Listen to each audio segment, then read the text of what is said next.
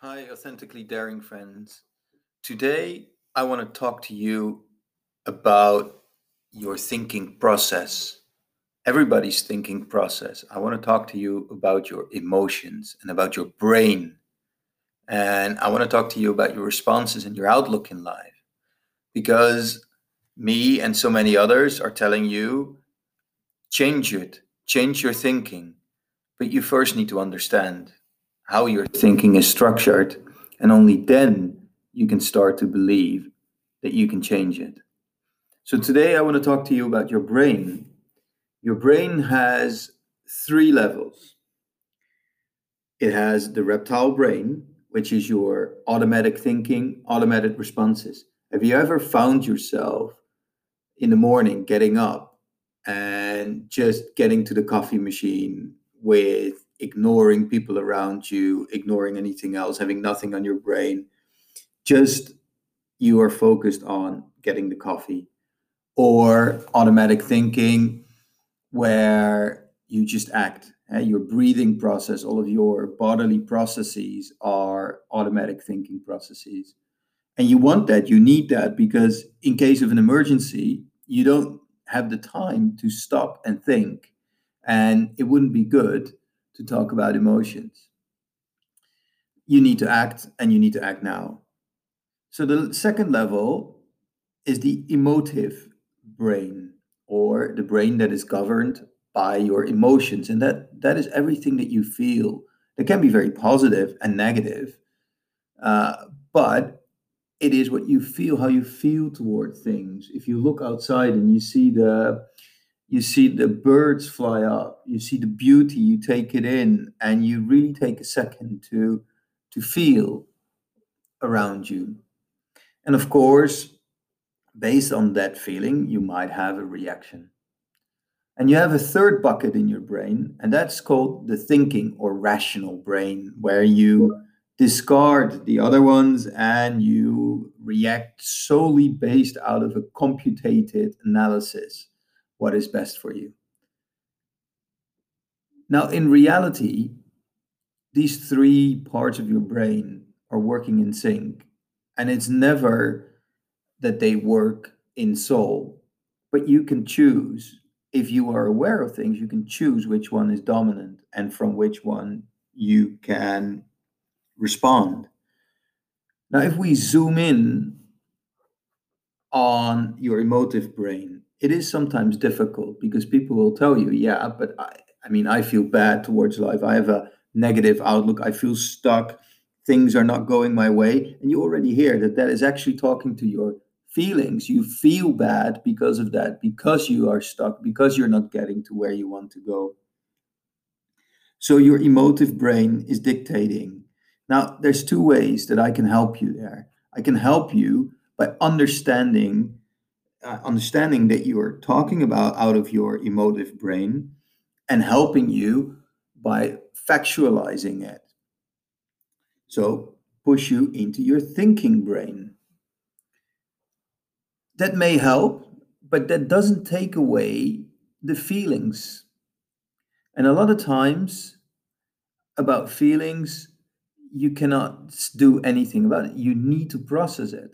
And it's unfair to say that if you have an emotion, that you should just disregard it.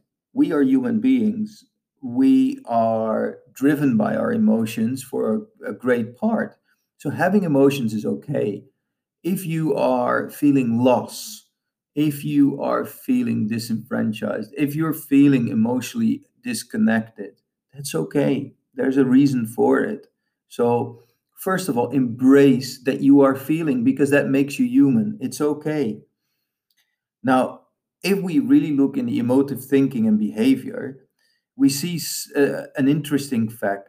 We see that there is an activating event, there is an irrational or faulty belief, there's an emotional consequence that we think is a consequence of that irrational belief, and then, of course, we see the effect.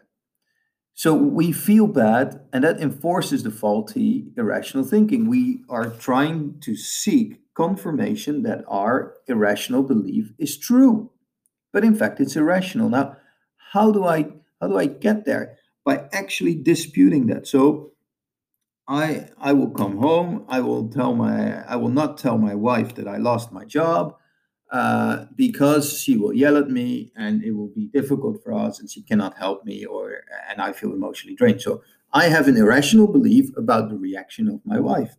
As an example, because I love my wife, but as an example, there's an irrational belief that is the foundation of what I experience as an emotional consequence. And I try to find with her the confirmation of that. Now, if I notice, so if I have an emotion, let that emotion sink in. And again, stop, reflect, and act. So think about what is causing this irrational belief. And usually, what we say is this irrational belief is caused by a hidden or an open need. And that is where you want to go. Because if you identify the need, you can actually challenge the negative thoughts and to change how you feel. So that is called disputing the irrational belief. So, what you can do is you can trace, change, and replace the irrational and faulty belief by understanding what is the need that is at the core of that. And you can change it to more rational ones, focusing on how we think rather than how we feel. Because after all, if you think about the next sentence, people and things do not upset us. Rather, we upset ourselves by believing that they can impact us and that they can upset us. So, people and things do not upset us. Rather, we are upset, or we upset ourselves by believing that they can upset us. And that is the challenge that I'm asking you today. What is the one belief that you have that is causing your negative emotions? Oh, I can't do it. Oh, I've been negative. Oh, I've been reinforced that I'm no good. Or, oh, I've not achieved the success that I wanted. I've not done this by that time, so I am not well with goals. Change that thinking. Change the need. The need is acceptance. The need is understanding. Your emotion is okay. Subscribe to this podcast. Live authentically. Know what you need. Know what your underlying need is. Change your belief system. Change your irrational beliefs, but never disregard your emotions. Dare to live authentically. Live authentically daring. Subscribe to the podcast, guys. Book in half an hour with me, so we together we can find out where your irrational belief is, and we can try to trace, change, and replace that belief to more rational ones, focusing on how we think rather than on how we feel.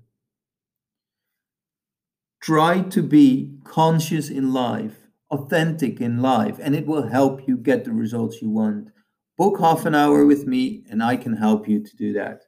Click on the link in the description on my Calendly. Book half an hour, and I really really look forward to see where we can help you, where I can help finding your authentic self.